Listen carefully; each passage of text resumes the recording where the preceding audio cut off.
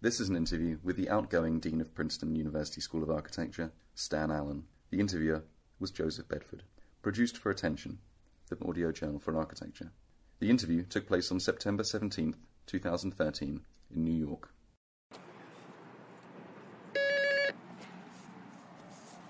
Hey, come on up, Hey, Stan.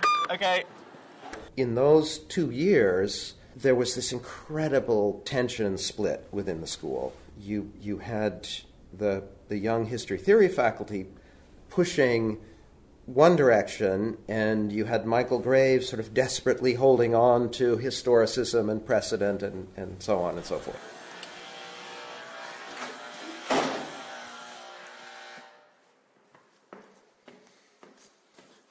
Alejandro has a difficult task because I think you have to respect the tradition of the school, but not be constrained by that tradition. Yeah, great. Good to see you. See you? It's been a while. Thanks for having me over. Yeah. No problem. What I passed on to Alejandro was a school that was secure in its own understanding of itself. I think his job, in a way, is to shake that secure thing up a little bit. Coffee, water, anything like that? Both. Both would be great. You want milk? Yes, please. I was born in the West. I was born in Colorado, and that's something that I don't think people knowing me now think of as a kind of significant factor, but I think it actually remains fairly significant. My father was an academic. Ironically, he was an academic dean, and I actually got into architecture to get out of academics, and you see how that worked out. And my father moved from Boulder, Colorado, the University of Colorado, to the University of Massachusetts when I was in my early teens. So I did spend most of my formative years in the East, and then when the decision came to go to college, growing up in college towns is great, but I really wanted to get to a city, and at that point, at least, Providence seemed like a city to me. So, at what moment and why did you decide to become an architect? Well, it's a story I used to tell to the undergraduates because it was in a sense it was pure coincidence. It was one of these classic freshman in college stories where I was a freshman at Brown University and I'd messed up my registration, and I found myself missing a class at the last minute, and there was a guy down the hall in my dorm who said, there's this architectural historian, Bill Geordie, he's supposed to be really interesting. Why don't you take this architectural history course? And so it sounded interesting to me. I signed up, and everything just kind of clicked around that. Bill Geordie was Bill Geordie was always in the shadow of Vincent Scully. I think in many ways Geordie's kind of more interesting. Geordie started off in American studies and then moved to architecture. So he always had interestingly enough, he'd written about sculpture, and he'd done a PhD thesis on Henry Adams. So sort of American studies meets visual art, and that coalesced for Geordie around architecture. But I really liked the way he put architecture in a kind of broad cultural context. He also sent us out to the city of Providence with a list of things to look at, so we weren't only looking at architecture in slides. It also, I think there were two things about this, just coincidental confrontation with Geordie. First of all, I realized that, one of the things I'd done in high school was work construction in the summers. So I liked building things. I had some capacity to build things. So I had the kind of physical side of it. And then I realized, especially sort of, those sort of formative years in New England, I'd always been fascinated with traditional New England architecture, vernacular architecture. And so that it all sort of made sense suddenly around architecture. And so at that time when you were coming into architecture, what were the architects that you recall admiring? Well, interestingly enough, there was a conference at RISD, those very early years when I studied architecture. This would have been, actually, I pulled the post, I was moving, I pulled the poster out in 1976. It was called Positions in Architecture. and it included Colin Rowe gave a kind of brilliant presentation. Jorge Silvetti, interestingly enough, showed very beautiful drawings of this house in Tunisia that they had designed. Graves presented. I wasn't super impressed with Graves.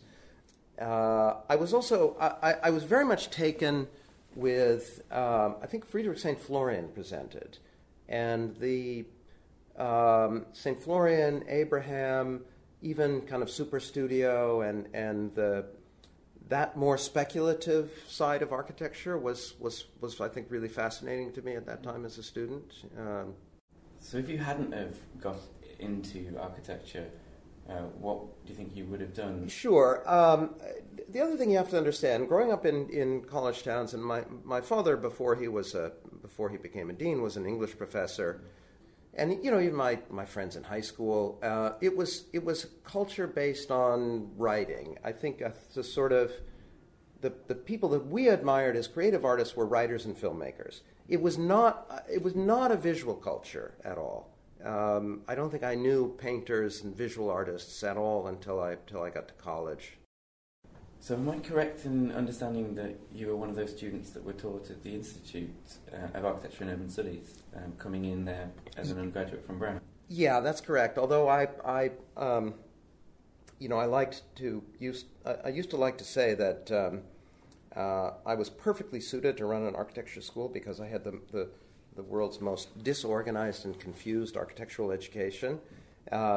I actually graduated from Brown only having been there 5 semesters.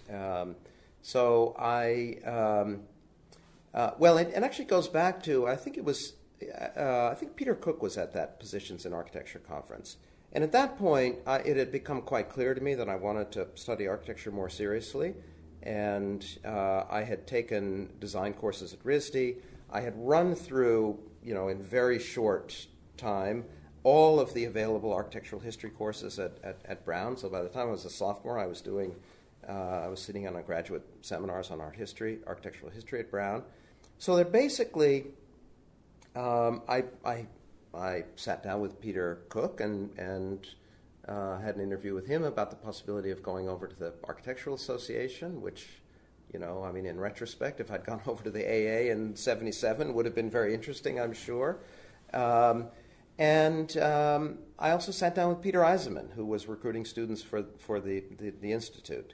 In the end, I didn't do either of those. I went to Tyler School of Arts program in Rome and had a sort of wonderful semester in Rome, but also realized that the academic program wasn't so serious. Came back, did another semester at Brown, and then out of sequence, I went down to the Institute for my senior year rather than my junior year. Told the people at Brown that I would only be going for 1 semester, and I told the people at the Institute I was going for the full year.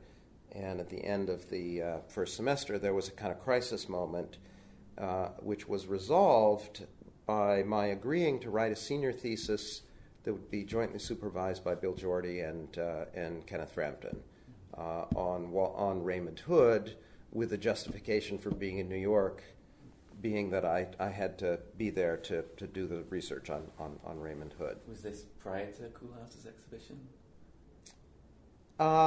Good question. I think it was contemporary with. Yeah. And so more broadly, what was the Institute like? Well, look, for a 20-year-old kid from New England, from a college town in New England. Well, first of all, you have to remember, I came down to New York in the fall of 1977, which, as you may recall, 1977 is Summer of Sam. The blackout. It was the blackout. It was Sam Berkowitz, right? It was it was shortly after the fiscal crisis. New York was a hairy place at that time. You didn't ride the subways after 9 o'clock. There were certain streets you just didn't walk down. No one was picking up the trash. It was back. No, it was New York was not an easy place to be, and I think the Institute also, it really defined itself as a place that was feeding off of that energy in New York. And also, I think, through no great planning on my part, I arrived at a very good time at the Institute. I think that was the point when the Institute was really kicking into its stride. You had this. The brilliance of the Institute is that you had Peter had gathered around himself the people who were doing the most interesting work in theory in the U.S., and then you had this sort of constant stream of the sort of European intellectuals coming through, Tafuri and so on. But then he also was hooked into the sort of mainstream New York professional community. So people like Franzen and Ed Barnes were somehow connected in. And then, of course, there was the October crowd and the art world, through Rosalind Krauss. So it was a pretty vital mix. I mean, it really, I think everything, everything that people have talked about those years were actually true. I mean, it was, I saw Rosalind Krauss give. I'm sure it wasn't the first time, but I saw her give the lecture Notes on the Index, at an evening event at the Institute, and we would. I don't know if you know the architecture of that space, which quite important, I think. Actually, it was on the 20th and 21st floors of a small skyscraper right south of Bryant Park on 40th Street. So you would come in, and then there was sort of public space which was used for exhibitions and lectures and so on. These big windows, sort of looking north over the park, and then the students were up on a mezzanine where there were studios, and in fact we had these balconies that we would sit and watch the sun going down over New Jersey, and then there were sort of the fellows' offices were around the outside on the main floor, and then there were actually some classrooms and so on one floor down. So, but that main space and the students, always sort of clustered up there on the mezzanine, looking down on that. I think it was quite. The architecture of the space really functioned to reinforce that sense of the mission of the Institute in a way. Who did you meet at your time at the Institute that you would say were lasting connections? Well, the people, interesting enough, have continued to be quite significant. It was Peter Eisenman, Tony Vidler, Mario Gandolsonis, Kenneth Frampton, Mario Indiana, of course. Those were basically the people who taught us.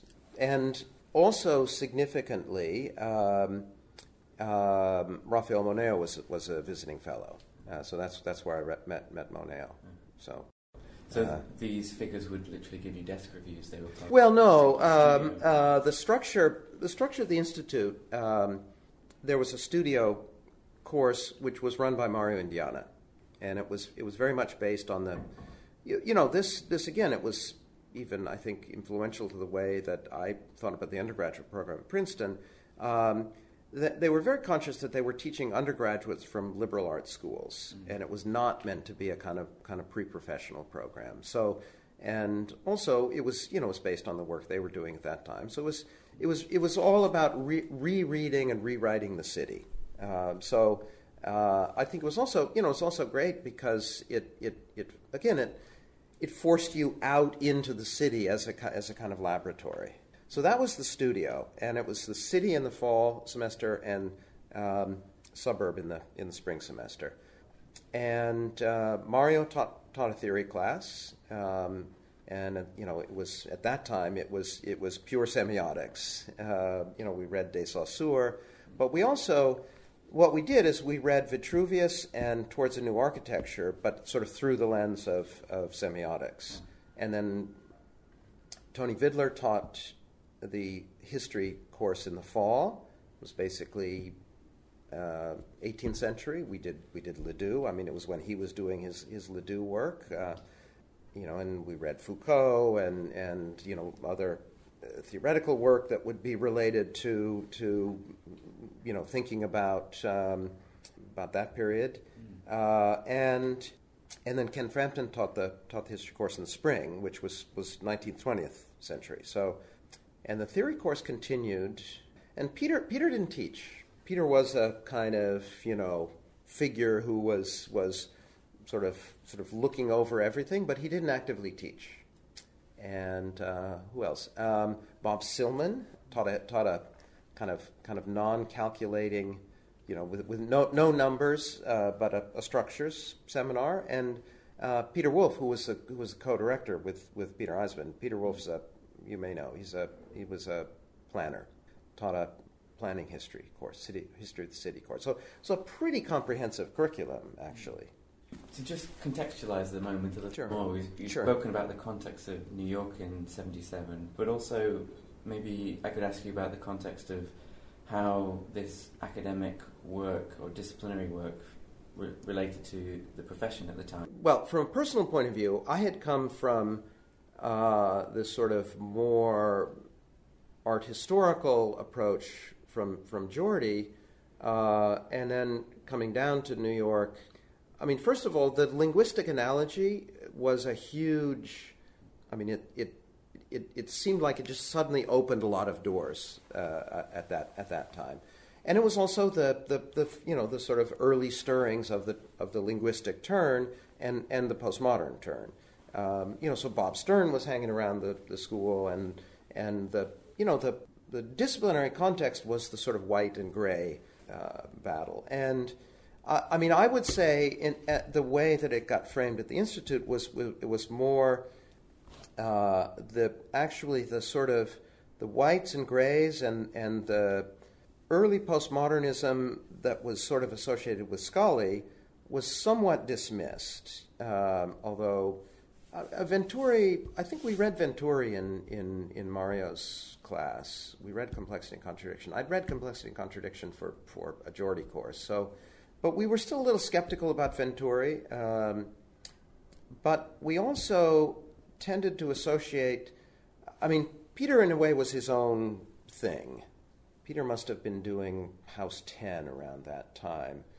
And I think we sort of bought into the distinction that Mario made, that, through the linguistic lens, Graves was about the semantic and Eisman was about the syntactic. So, but then, of course, the third piece to the puzzle was the Europeans. This was the time of the American discovery of Aldo Rossi. And so I think we rejected the kind of easy American historicist postmodernism, but we were also very, very skeptical about the persistence of modernism in a figure like Meyer or Gwathmey, which by that time seemed already as if it was becoming a kind of compromise with sort of corporate professionalism. So I think the position, I think both intellectually and as a kind of design proposition that well, maybe not speaking for other people, but for me certainly was Rossi and the European architects of the Tendenza. A huge amount of excitement around that. Rossi came that year as a visitor as well, actually. No, that's not correct. He came a couple of years later. There was an exhibition of Rossi's work around that time at the Institute, and that was very significant. Rem was there too, of course. Rem was there as a fellow. Could we unpack a little more, you coming into the discipline at a time when the discussion of autonomy or the exploration of architecture as an internal language was on the table, and maybe to some extent the Institute as a place for discussing autonomy? I'm thinking of Mario and Diana's first essay in the first issue of Opposition. When they discuss Saussure in that essay, they pick up on Saussure's discussion of the arbitrariness of the sign. To speak of a disconnection between function and form, which somehow liberates formal exploration and this discussion of syntax. It seems to be a very characteristic moment of the discipline. Well, you see, you have to understand that the perception was that kind of theoretical work, and to expand that to include all the discussions around typology Tafuri's work, certainly to mainstream professionals and to some extent to sort of mainstream academics, was seen to be very much sort of out there and, even anti-architecture in some ways. But, in retrospect, it was deeply disciplinary, right? And so it was a moment characterized by deep theoretical reflection, but theoretical reflection that was very much based on disciplinary questions, typology, structure, organization, meaning, so on. So what didn't characterize, let's say, with the possible exception of Ken Frampton, there were not larger discussions about architecture's sort of social role or the politics of architecture. I don't recall those questions being debated so much. I think to some extent that was part of the argument from the point of view of people like Bob Stern and Venturi, but that was framed more around questions of sort of populism. That some of this discussion was simply too esoteric, too much inside the discipline. But the sort of the evolution of the theoretical discussion and the introduction of sort of cultural studies and the kind of critical theory from the 80s, this just wasn't on the table really at that time. It just wasn't part of the discussion so much. I remember looking at the conference proceedings that attached the MoMA show of Cooper Union's work, which had been 4 or 5 years before. Sure, yeah, early 70s. Yeah. And Eisenman spoke of Banham's new book on LA as, to him, an example of reifying the status quo of the urban sprawl, to which he would oppose an ideal work. Yeah, sure. And that was also one of the critiques of Venturi, of course. And curiously enough, I had read Theory and Design in the First Machine Age in Geordie's courses and admired Banham's, the kind of rigor of his thinking a lot. But Banham was not on our radar at all at that time either. That was a curious thing. I think that Banham got rediscovered sort of later on, and I don't know where he was even at that time, because there was this weird period when he was up in Buffalo, and I remember him giving a lecture in New York, and I don't know, there were about 10 or 12 people in the room. It just somehow people weren't interested in Banham at that time. It was curious, right. I think. It was a different set of issues that was on the table. Yeah. So you mentioned Cooper Union briefly. Maybe we could talk a little more about that context. What was special about that school at that moment? Yeah. Well, my first experience with Cooper was actually at the Institute, and an incredible series of seminars that Peter Eisenman and John Haydig did, which a few Institute students would get invited to come down to Cooper one day a week, and we would go up on the 7th floor in a classroom to sort of get away from everybody else. And over the course of the semester, it's really quite incredible. The ground rules of the seminar were the students couldn't speak. And every week, John Haydig would bring the original drawings of a project in, put them up on the wall. Of his project? His projects, yeah. Beginning from the Texas houses. Peter and John would sit and talk about the work. Sometimes Slutsky would join in, and the students were the silent chorus behind. And this was really kind of incredible, just to hear John sort of walk through all this early work, to see all the original drawings, see the emergence of the wall houses and the diamond houses. So, that was, kind of incredible introduction to the place. And the other thing you have to understand about the Institute is that Peter and the other fellows and faculty would basically sort of, Peter loves to pull strings. He said, well, you should probably go to Yale, and we really think you should go to Princeton. And so they said, look, you're going to go to Cooper Union. And, on the one hand, it seemed a little crazy to get a second undergraduate degree, but certainly, this was the time in which John Haydig was, functioning as a very, charismatic teacher. I was excited about staying in New York. The fact that it was tuition free. So sure, I'll go to Cooper Union. I caught Cooper at a very, very transitional time. I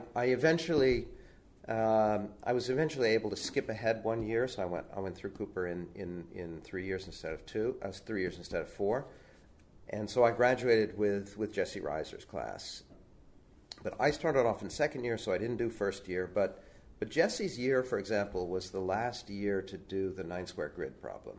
The sort of classic Cooper Union of the 60s and 70s that had been documented at the MoMA show was kind of breaking up. That was also the year that Bob Slutsky got just fed up with the place. He thought the direction was to him completely antithetical to the principles that the modernist principles that he believed in. So he switched over to the painting department. Was it when Raymond Abraham had just come in? Well, Raymond had been there for a while, but his influence was becoming more consolidated. It was actually when I was at Cooper that Aldo Rossi came as a visiting professor.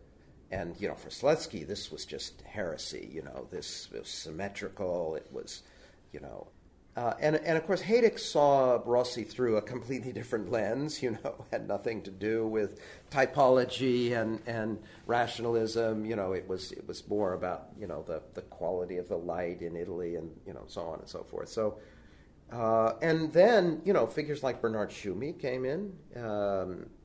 So I would say it was a very, very uncertain time at Cooper. Liz was a couple years ahead of us. Evan Douglas was a year behind. So, it was, again, in retrospect, an interesting time, but a very uncertain time. Could you say something about your Cooper Union thesis? Because that is a project you've published in... Sure. So. Well, as you know, the Cooper thesis organization is different. You don't have a single advisor. And so the year I did thesis, which was with Jesse, also Thomas Lieser sat back to back to me. So we had John, we had Raymond, we had Rick Scofidio, Bernard Tschumi, a strange cast of characters sort of coming around. But questions of theater were in the air, and it was the time of the Hayek masks. And, I think that, and in some sense, sort of returning to my origins, which at that time were not so far away, the site of this kind of ruined complex of mill buildings that then got reconverted as this sort of stage for theatrical work, for experimental theatrical work. So, I think there was certainly some influence of Tschumi in there, in the sense of the use of notation and the sense of architecture as performance, and I think interestingly enough, I would say that in my work that the Hayek influence appeared later. I think partly because I'd come in as a transfer student. I was always a little resistant to the kind of Cooper Union mythology, and kept that a little bit at a distance. This was the other thing.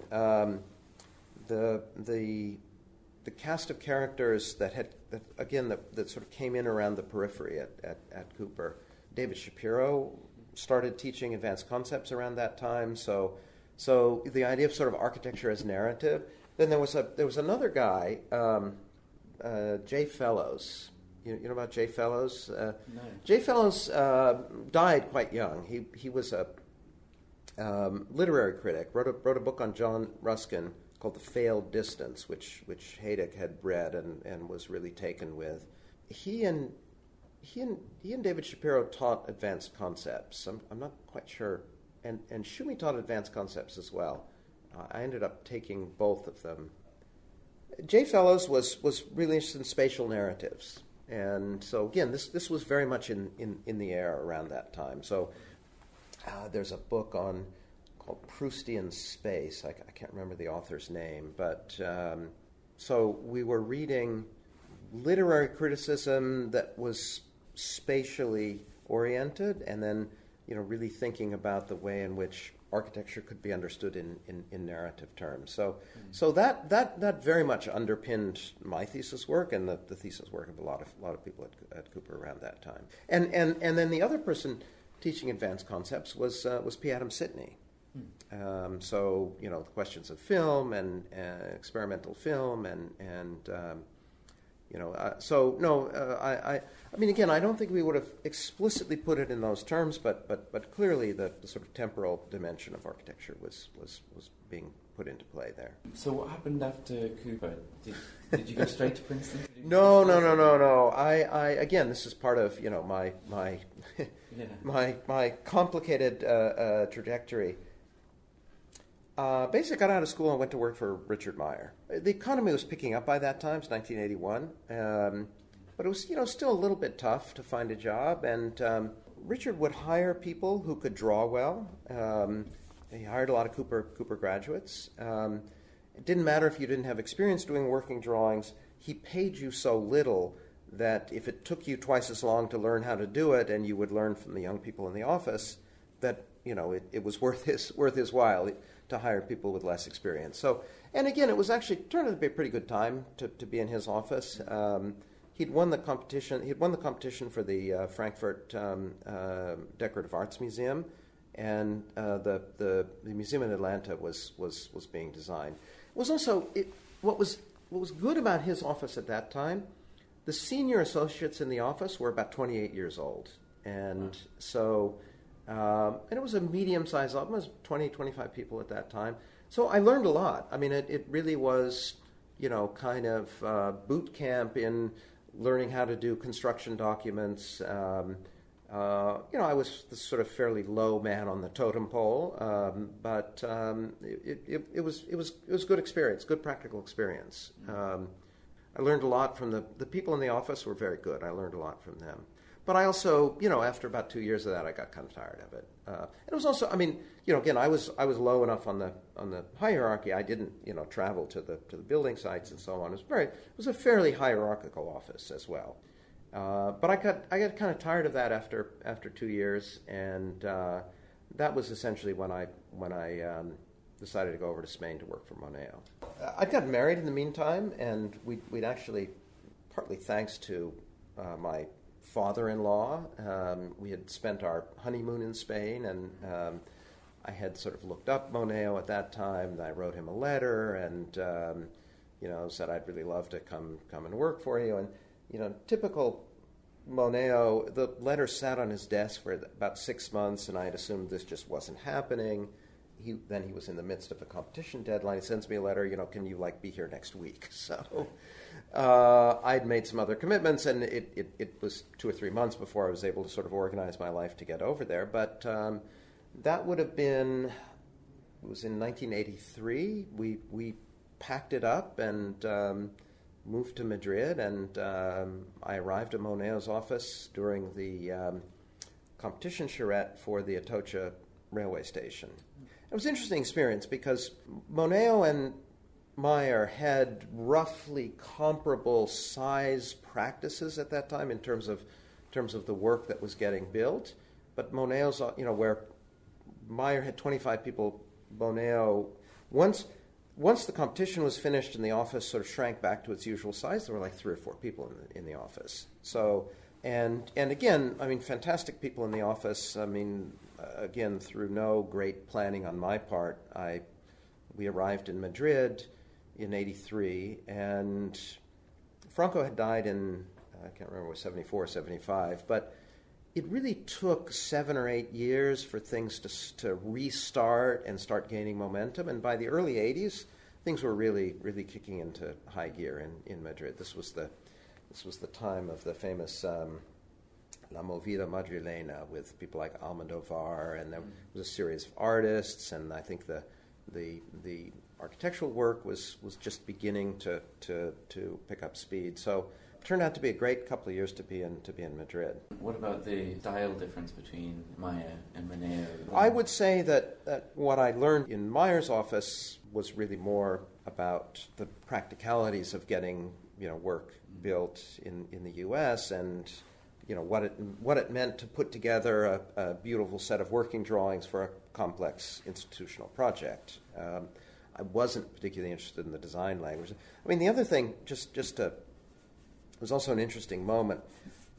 It was when Meyer was, I think, shading off a little bit towards the postmodern at that particular moment. There was a guy in the office called Michael Palladino who became a partner. He was the head designer for the Getty, and Michael had gotten a post-professional degree at Harvard, studied with Jorge Silvetti.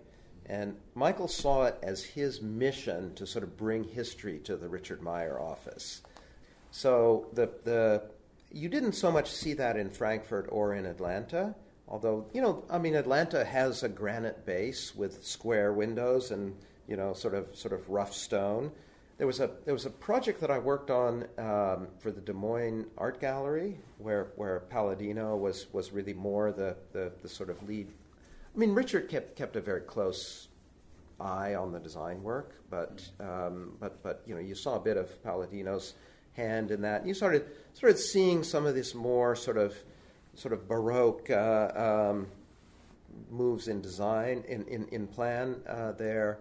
It was Michael Palladino who pushed Richard and the Getty committee to go to visit Hadrian's Villa during the process of the design of the Getty. So there was also a little bit of uncertainty in the Meyer work at that period as well.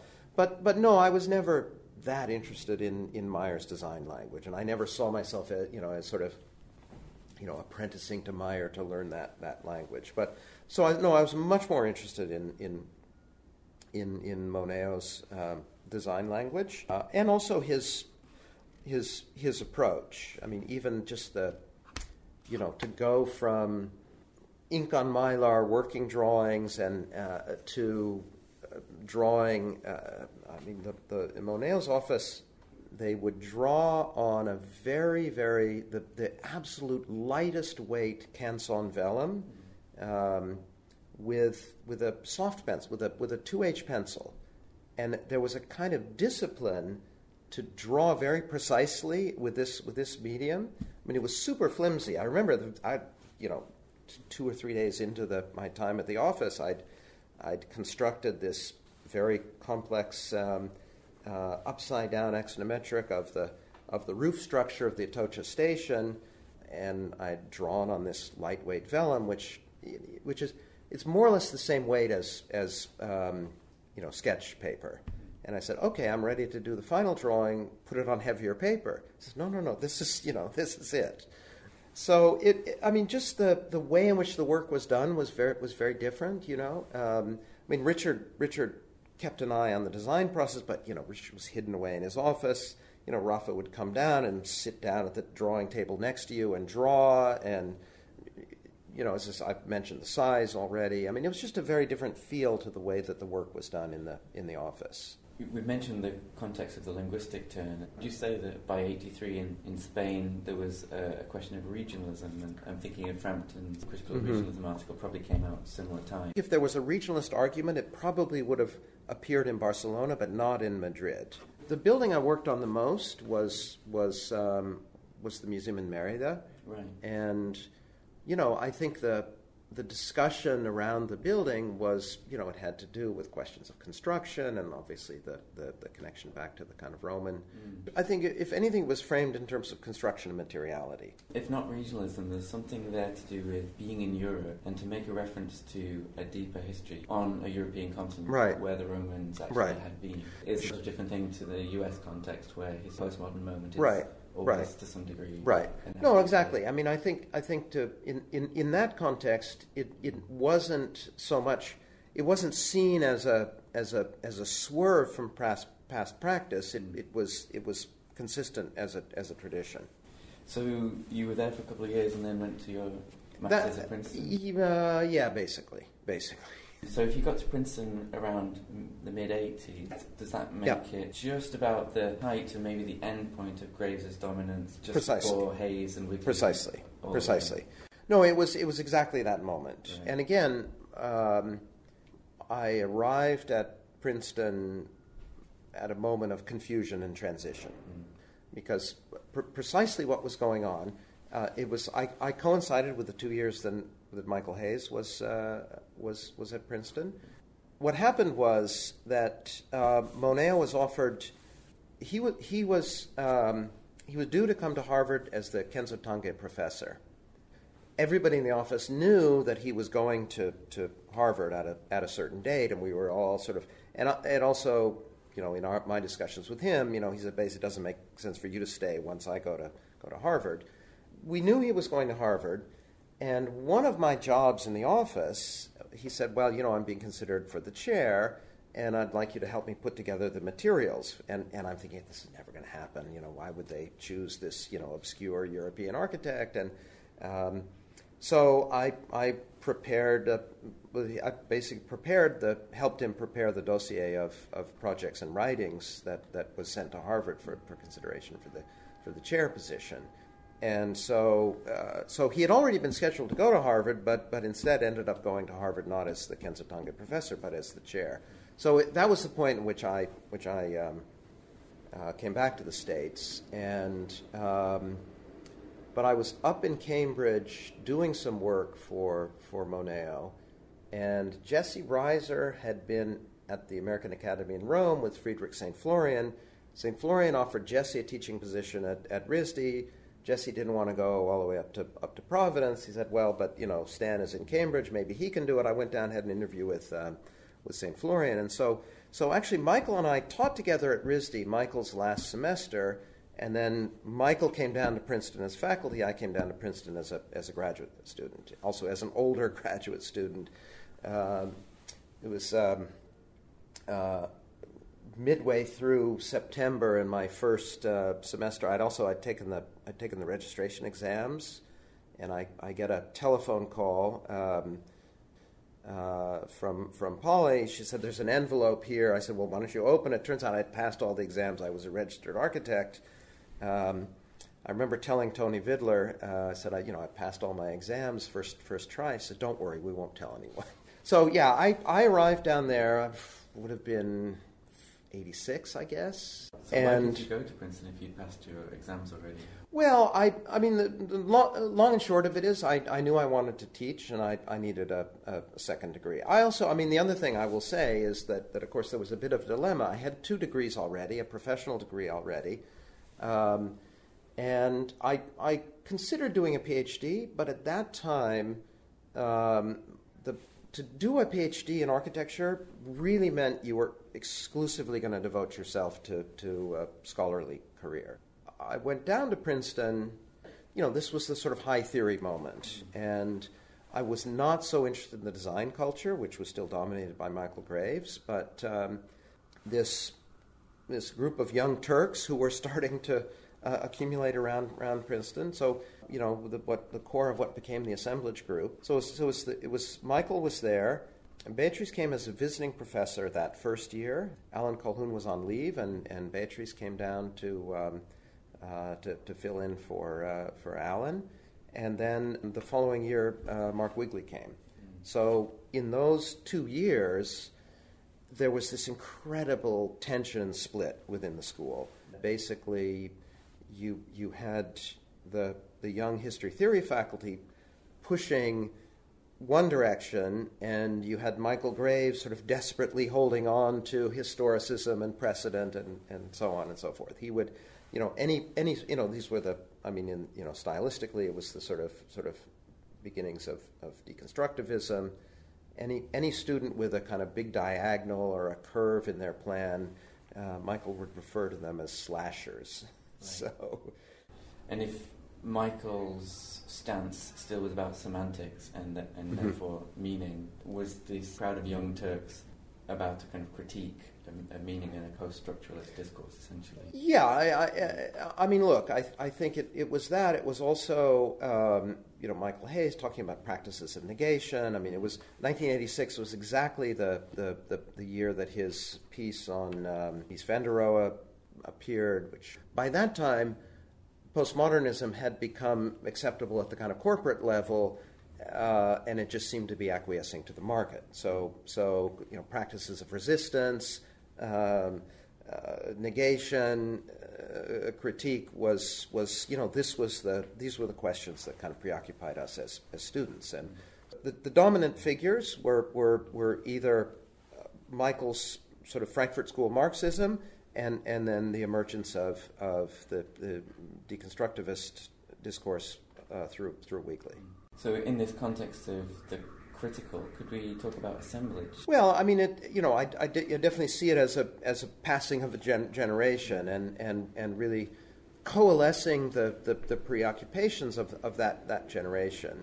And I think, I mean, for me, there's a number of things that would characterize that. I mean, there were still connections back to the opposition's generation.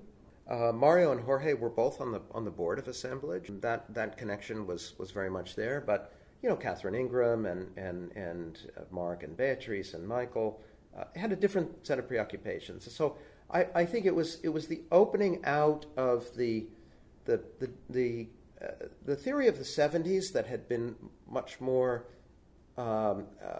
disciplinary, opening out to a much broader interdisciplinary context that could admit philosophy and literary theory and also cultural studies. The real questioning of autonomy on the part of that generation that opened up the range of what could be considered architectural discourse and critique, and it was reflected in the journal. I mean, there were pieces by Mike Jennings in early on. There were by artists. To the degree that at a certain point there was a kind of column called the Strictly Architectural, and that had come out of editorial meetings where there were questions. What is architectural about such and such a piece?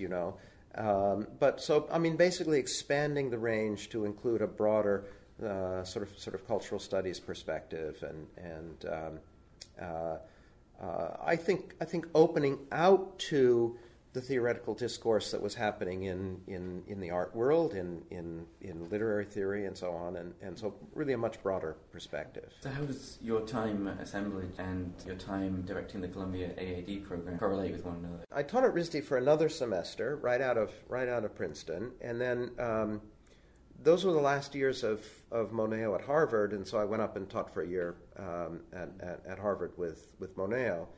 It was around that period of time that Michael asked me to come on as projects editor of Assemblage. So, strictly speaking, I'm chronologically, I'm maybe more or less closer to the Assemblage generation people, but because I had gone back to school, and I sort of saw my affiliations with a generation. Greg Lynn and Sarah Whiting were both my contemporaries at Princeton. I met Bob Somel shortly after through Jeff Kipnis at Columbia. So I identified myself with that generation. As projects editor, I was part of the editorial board, but let's say not part of the inner circle. And also,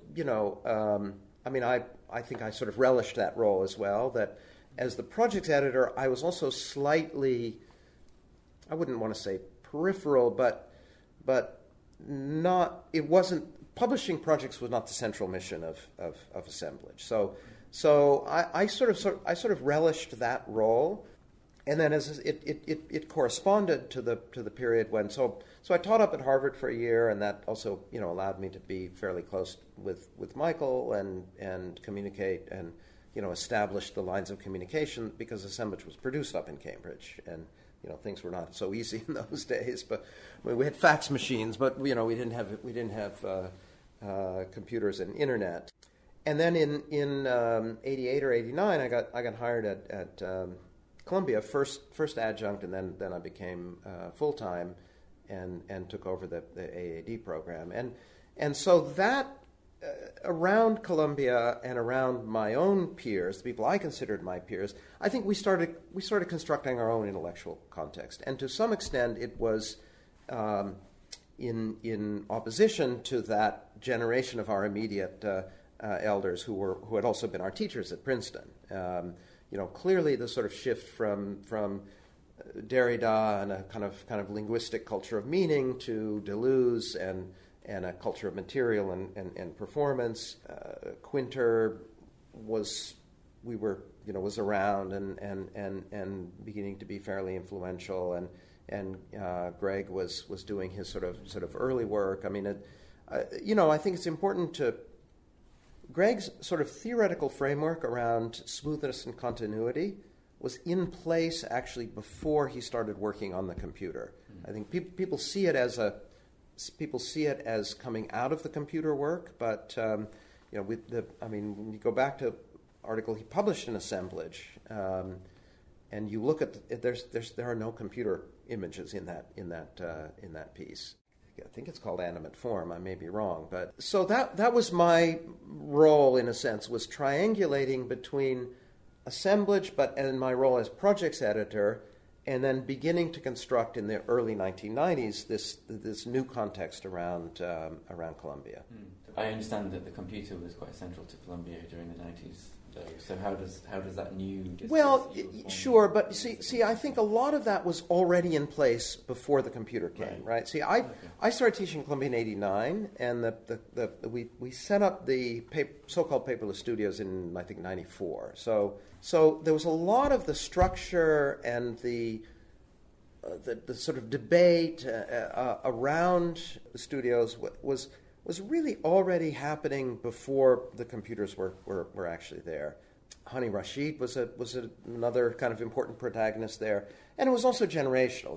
I mean, Hani, Greg, Jesse Reiser coming in later to teach up at Columbia, and myself, and this was the other thing, right? We were young faculty. There's not a lot of work around that time, and we would all do competitions, and we would be competing against one another. But that was also a kind of platform for sort of testing some of these ideas, and it's not so much that we were sort of rejecting the work of that previous generation. It just we were trying to construct our own agenda, sort of intellectually and as a kind of design practice. And I think Shumi should get a lot of credit in this. I mean, Shumi's working on the AA model, and part of that was. You get a lot of talented young people. You give them a lot of space, but you also establish these competitive relationships with among them, and you give them exhibitions, you give them publication opportunities, but they're also fighting for the exhibitions and the publication opportunities, and so that really helped build up the work around that period of time. But as I said, a lot of it, and then there was the influx of visitors. I mean, people like Toyo Ito, people like Ben Van Berkel. That came through Columbia around that time, and I think laid the foundation for a lot of that. So when the computers arrived, I think a lot of the sort of intellectual framework was already in place for understanding how that might fit into the design culture. How does this relate to a transformation of scale of your interests in infrastructure? Like, at what point did you set up your field operations practice? But in terms of the kind of materialist conversation around DeLanda and Columbia. Well, that came a little bit later, although I would say that the seeds of that were probably there. I mean, there's a kind of episode that I haven't talked about, which was coming right out of Princeton. The Campo Marzio work that I did was actually done at Princeton as an independent study with Tony Vidler. And, that was very much marked by its moment in a way, right? I mean, at the sort of thinking, in a way it was the sort of synthesis of Princeton's allegiance to history overlaid with the new interest in deconstructivism. So Piranesi becomes this sort of privileged figure who's constructing a language out of fragments, but fragments of the historical past. So I got fascinated with the Piranesi Campo Marzio, continued it as an independent work after I graduated, and published it in Assemblage, first major publication. And then coming out of that, of course, Campo Marzio is field-like to some extent, although it's a figural field, right? It's a field of figural fragments, right? It's not field condition in the way that I sort of later formulated it. The way I would describe it is this. First of all, I think it was both the New York context and it was Schumi who was, I think, pushing the younger faculty to think about studio problems that had a kind of larger scale relevance. So, not to be doing, houses or institutions or something like that, but to be doing urban projects. So that was very much part of my studio teaching practice, and the ideas about field conditions that originally emerged in that context. But then I would say it was also, to some extent, an alternative way of theorizing the computer once the computer got into the studios. In fact, the first time I ever used the term field conditions was the first computer studio at Columbia. And I was sort of searching around for a thematic to deal with the computer. Greg had this ready-made theoretical. Greg and I taught the first two computer studios at Columbia. And Greg had a ready-made theoretical framework with smoothness and continuity and the ability of the computer to model sort of dynamic forces and the famous Darcy-Thompson phrase that form is a diagram of forces. So he had a sort of ready-made theoretical apparatus to deal with the computer. And, I think Greg deserves all the credit he gets for devising the sort of early protocols of computer form generation. I wanted something different than that, partly because just as a sensibility, I was less interested in that. Also, it was very object-oriented, right? I mean, in Greg's studio, the students designed objects that were marked by the field of forces. I was more interested in the field itself, and it seemed to me it had more urban relevance, that you were working with the city as a field of forces in a way.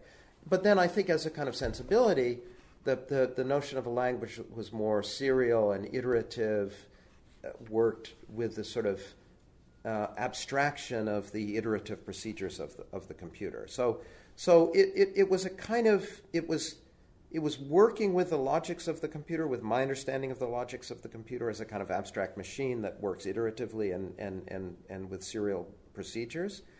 But it was an alternative to the way that Greg was theorizing the computer. So, and it had with Greg, this was also the emergence of the biological analogy, coming out of Deleuze and Delanda.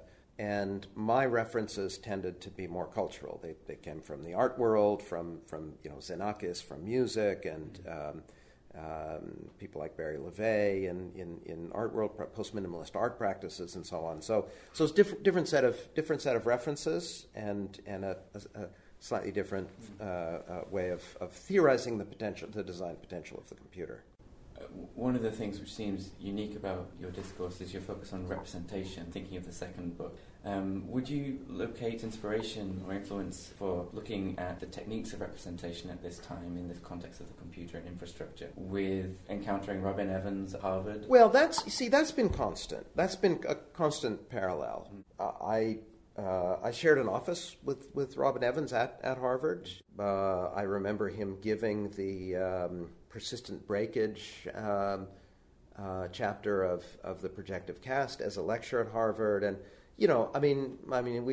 I was personally just blown away by the sort of brilliance of Robin Evans, both in his formal written work, but also just simply as a critic or just somebody to talk to. It was so, and certainly going back to Cooper Union, but even going back beyond that, this was part of Mario Indiana's teaching at the Institute, was preoccupation with questions of representation.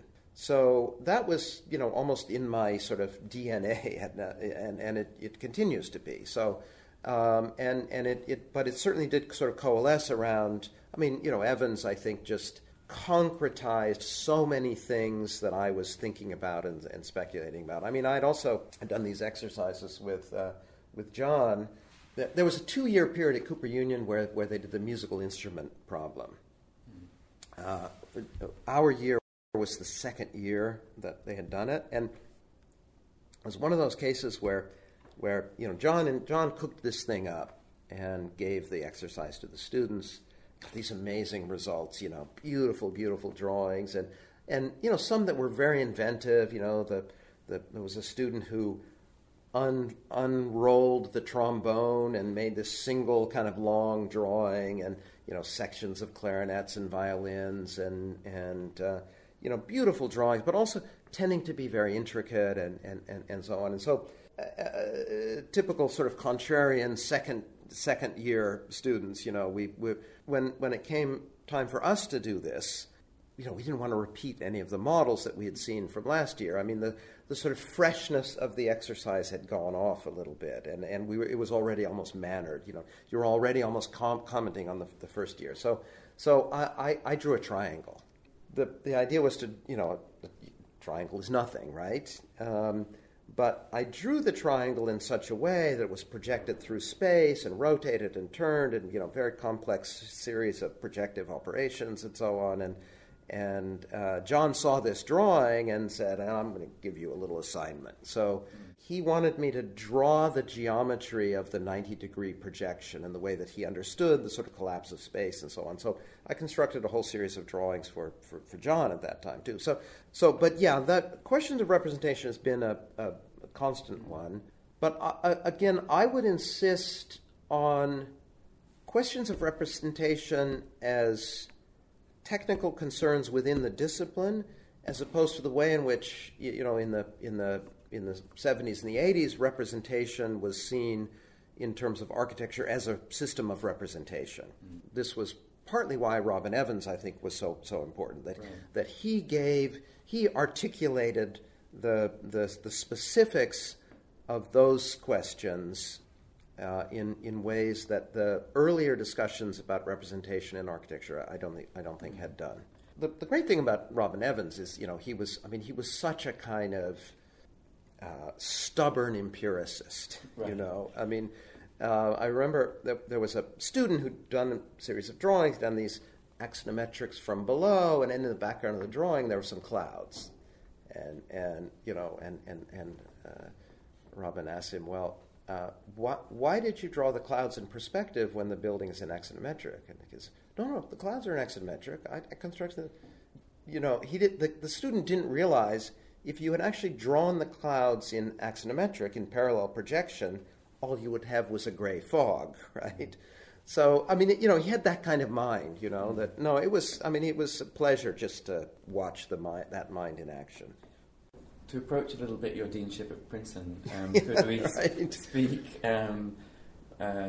about your view of Princeton at that time before you took over the deanship? Where was it at as a school? Well, this coincided with the moment when Jim and I had just won the Fresh Skills competition, and strong interests around landscape urbanism. I think what appealed to me about Princeton was, first of all, the strong interdisciplinary culture, also the way in which Princeton, where the MArch program is bracketed by the undergraduate program on the one hand and the PhD program on the other hand. So it's always going to cast architecture in a kind of broader cultural context. I will say that I felt that the design culture was undercooked at the time that I arrived there, and that we could reinvigorate the design culture of the school by building on that sort of larger cultural context. It's unfortunate the debate was often framed as sort of history theory versus design. I think that's a kind of false dilemma. I think there were a couple of things that were happening. One of the things is that I think the theoretical discourse had simply moved on to a different set of issues. This was the time of those debates about the post-critical and so on. For me, the post-critical never implied post-theoretical. It simply implied a different set of theoretical issues. For me, theoretical issues that were much more engaged with contemporary problems, with questions of the city, with questions of sort of even rethinking the practice of architecture itself, so that there was a kind of, if you want, even a different cast of characters, a figure like Latour becomes important at a certain point. So I thought we could kind of build on that culture that is so specific to Princeton in a way, but to really re-energize the design culture of the school. I think that the second point, because of certainly my own interests, is to to make the city a primary object of teaching and research at the school. I think that was accomplished on the one hand by a very strategic series of visiting appointments. The first people I invited were Iñaki Abalos and Juan Herreras, and then we brought Sana in, and then later Menciat Tuñón, and then David Adjaye, and then finally Philippe Brahm. So, and also the idea that all of those visiting critics would come for 3 years running. So that they would become part of the culture of the school. So if you will, that was the project at the sort of upper level.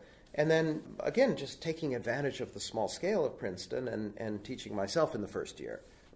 Ralph had taught in the first year, and I think he got it from Cooper Union, as Haydick had always taught in the first year and in those times. So, and it's, that's really the pleasure of Princeton, is the scale of the place that will allow the dean to be very actively teaching in the school, and the fact that if you teach the first year studio, after 2 or 3 years, you've taught 2/3 of the students in the school. So my approach to the deanship was to be an educator and not an administrator. To be very present in the studio, in the classroom, and so it was less programmatic than it was, I think, sort of dependent on just being present in a way. I mean, again, I sort of joke about this thing of having had a very disorganized architectural education myself. I was incredibly lucky to be exposed to some incredible teachers at very key moments in my own architectural education. So that to me, it's less about structuring a program and the sequence of courses, and it's just bringing in the best possible people and then giving them room to work. I mean, I think that's something I learned from Shumi. Is the job of a dean is to kind of structure the ecology and then let that ecology run in a way. As much as anything else, it's just exposure to the best possible people that you can bring in. Would you say it's fair to describe Princeton during your deanship as a ground zero of what you've discussed as the post-critical, or other terms, the projective or the pragmatist turn? See, I don't think it was programmatic in that regard. Mm-hmm. I think it was really, and I think certainly there are plenty of other people in the school who would probably disagree with that with that characterization. So I think it was much more structured around specific questions and specific programs than it was a kind of, and I think, the other thing is, Jeff and Sylvia and, each one of those people have their own position, which is sort of nuanced in regard to that debate. I mean, frankly, I found that debate completely baffling and unproductive. For one thing, as soon as you're having the debate, you are already in the space of the discursive, and you're no longer dealing with those questions. If anything, this is slightly my criticism of Bob and Sarah. Again, the irony is that Bob and Sarah are both fundamentally academics, right? So, part of I guess my position is to insist that practice itself has its own intellectual power, and that it gains its intellectual power through its own operations, not by appealing to an outside discourse. And if you take architecture seriously as something that can be about ideas, I think you have to have a kind of faith that those ideas are embedded in the stuff of architecture itself, and not in an outside theoretical or verbal discourse or written discourse. So that's part of the reason I always insist on the parallelism of my written work and my practice work, that one is not dependent on the other, but they're simply different techniques, and the technique it has its own capacities. There's certain things that you can deal with in a written text, and there's certain things that you deal with in a building or a project, and you have to respect the differences, but not to value one over the other. So that's more of a personal position, I think, than it is a programmatic position as a dean or an educator. I mean, for me, it's also one that part of my attitude as the dean, in a sense, was to give the PhD program and that work as much space, not to try and tease out design lessons from the PhD work or impose a design agenda on the PhD work, but basically to say that it has its own logic and give it the space for that logic to play out. But given the context of Princeton as a place where people went as a finishing degree to become a teacher, and Ralph had created a hub of historical and theoretical work there. So if that was in play when you arrived as a dean and you were finding a way to make architecture as a practice engage, how did the impulse to engage find its guidance from kind of stance created in history theory? I guess as a generation gone through assemblage, the critical political impulse of the late 90s. Yeah, I think it also, it had to do, I mean, there's this phrase which is a bit suspect, I think today, although I would still, I think has a kind of validity, this notion of kind of design intelligence, that the tasks of the architect today are much more complicated, and I think an intelligent architect of necessity is drawing on a much broader range of material than purely a kind of technical approach to design would imply, or let's say even a purely kind of disciplinary approach to design would imply. And so in training young architects, in a way, you have to train them as critical thinkers as much as you're training them in being facile with the computer and being very productive and having a kind of mastery of the techniques of design.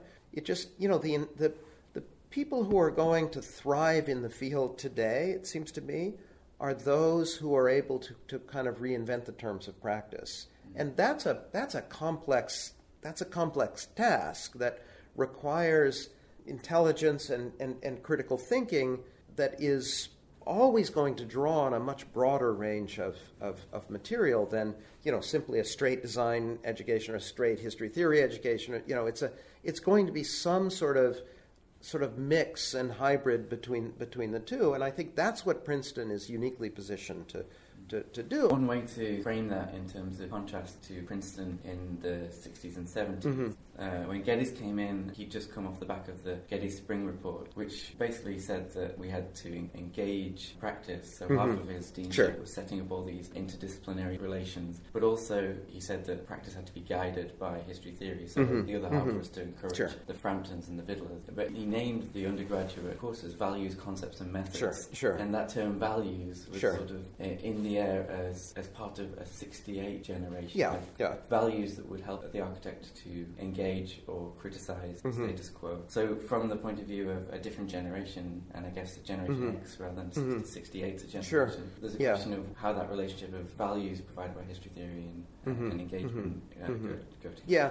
No, I think for Bob, there was also, I mean, the other thing that was very important in Bob Geddes' time is a kind of, and it was part of this kind of ethical imperative, is to engage the social dimension of architecture. I mean, to bring in Suzanne Keller and then Bob Gutman, very important figure. I mean, this was one of the big losses of the time that I was at Princeton when Gutman died suddenly. And that to me is the really positive continuing legacy of the Geddes years. I think that the issue is that the question of what constitutes architecture's ethical and social imperative today has changed. I mean, we're dealing with a whole new set of issues, especially to the degree of putting the city at the center of the investigations. Is that architecture needs to learn from the world outside. It in a sense, architecture, you want to encourage a kind of sense of engagement among the students. Engagement with issues outside the sort of narrow academic realm. I think the question that sort of needs to be asked today, I mean, I think that for a younger generation of students, as well as for a younger generation of faculty that we're now sort of seeing in place at the school, although not enough, I think, the means with which to engage those sort of social issues are much more uncertain. I don't think that the the kind of mechanisms that Bob put in place and that belong to more traditional sociological approaches are effective anymore for architects working in the present. And I think this is, on the one hand, a result of our success. In a way, we no longer have the luxury of critiquing from the outside because we've been absorbed into the machine.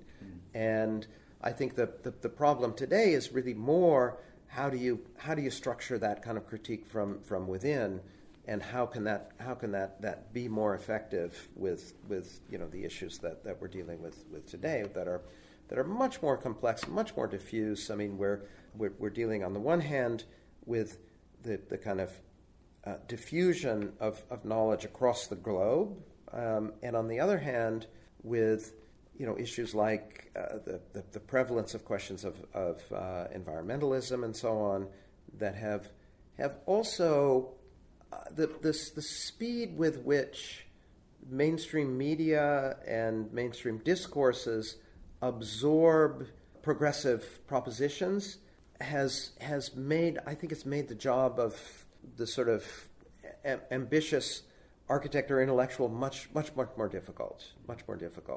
So that to me becomes the question that people need to work on today. You spoke a little bit about your agenda coming into the school as dean. How do you think the design culture has changed over the course of your deanship? Well, I mean, I guess I would say that I think probably every dean goes through this trajectory where you think in those early years that you're going to turn the culture completely upside down, and then with time, I think you understand that your changes are going to be kind of incremental.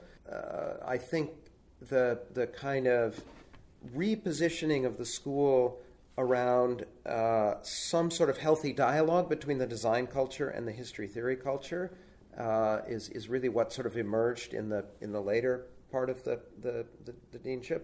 Also, I think there's been a continuing evolution of the history theory culture as well. I mean, and I think Beatrice gets a lot of credit for this, that it's a history theory culture that's project-based and engaged with objects and even design propositions. So, but I think, I think if I look at the sort of moments that I think have been successful and the aspects of the school that I think have been successful, it is in the, if you will, a kind of third space between pure design culture and pure history theory culture, where this notion of a kind of design thinking and the potential of rethinking and reinventing the practice, I think you see it to some degree in some of the good thesis work. I think also, I will say that again, in the best of the thesis work, I'm sort of continually surprised by the level of invention and creativity on the part of the students, and then in their ability to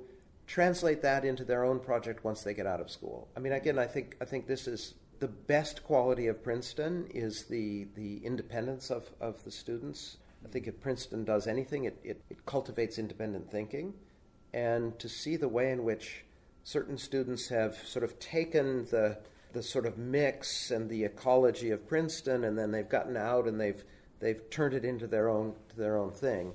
And you can trace some of those ideas back to the Princeton context, but they've also made them their own in a way, and that's very satisfying. I mean, as an educator, the sort of, I mean, it's a truism, but I think it's something that resonates. That you don't want to see a reflection of yourself in your students, or at least I don't want to see a reflection of myself in my students.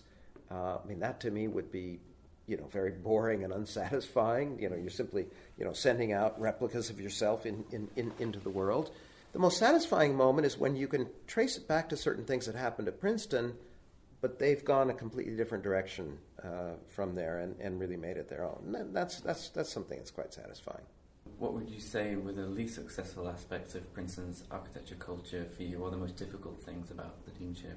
Well, I mean, look, the sort of problem there is you really have to speak a little bit more in institutional terms. What was so dynamic and exciting about Columbia in the 1990s was the sense of experimentation in the school, and the notion that you could sort of take risks with young faculty. And there's something about Princeton, and Alejandro has tried to attack this to some extent. You know, there's a kind of hothouse culture to Princeton, that nobody can teach at Princeton unless you're already a star. I missed that ability to experiment a little bit, you know, to bring in a 30-year-old faculty member, give them an advanced design studio and say, just run with it, you know. I mean, partly of my own experience, you know, I was 28 years old when I started teaching, and, you know, I was teaching students who were a couple of years younger than me, or in some cases older than me, you know, and so if there's something that I have trouble with at Princeton, it's that sort of hothouse culture that I think constrains the ability to experiment. It belongs to the size. I mean, it's a fact. It's not going to go away. It's not going to change. But it's not an agile place. It's difficult to make changes again because, you know, because it's so small. There's no room for failure. You know, I think in some ways schools need to risk failure in order to move forward. What do you see as Princeton's position or role within the field as a whole, and what would you say is the nature of Princeton's School of Architecture as an institution, and what would be your advice to the incoming dean about what the school might need to do to strengthen its position over the coming 2 or 3 decades? I mean, look, I think Alejandro has a difficult task, because I think you have to respect the tradition of the school, but not be constrained by that tradition. In a very positive way, I think Alejandro is thinking about the problems of the present and the future of the school. People don't realize that I came into the school actually at a time of crisis. I mean, it's 11 years ago, and you know, everyone's memory has kind of erased this. So, you know, I feel, you know, part of my job had been to bring the school back from a kind of crisis situation, and I think, in a way, what I passed on to Alejandro was a school that was secure in its own understanding of itself. I think his job, in a way, is to shake that secure thing up a little bit. My sort of one criticism of the state of the school as I left it is that it had become a little too comfortable. I think introducing a measure of discomfort is probably a good thing at this point in the school's history. Good. Yeah, Okay. thanks very much. Sure, no And, problem. Perfect. Yeah, All right. brilliant. Thank you. Okay. See you. See ya. You've been listening to an interview with the outgoing Dean of Princeton University School of Architecture, Stan Allen. Thanks to Joseph Bedford, doctoral candidate in architecture at Princeton University, for being our host, and to Stan Allen for being our guest. The interview was produced for Attention, the audio journal for architecture.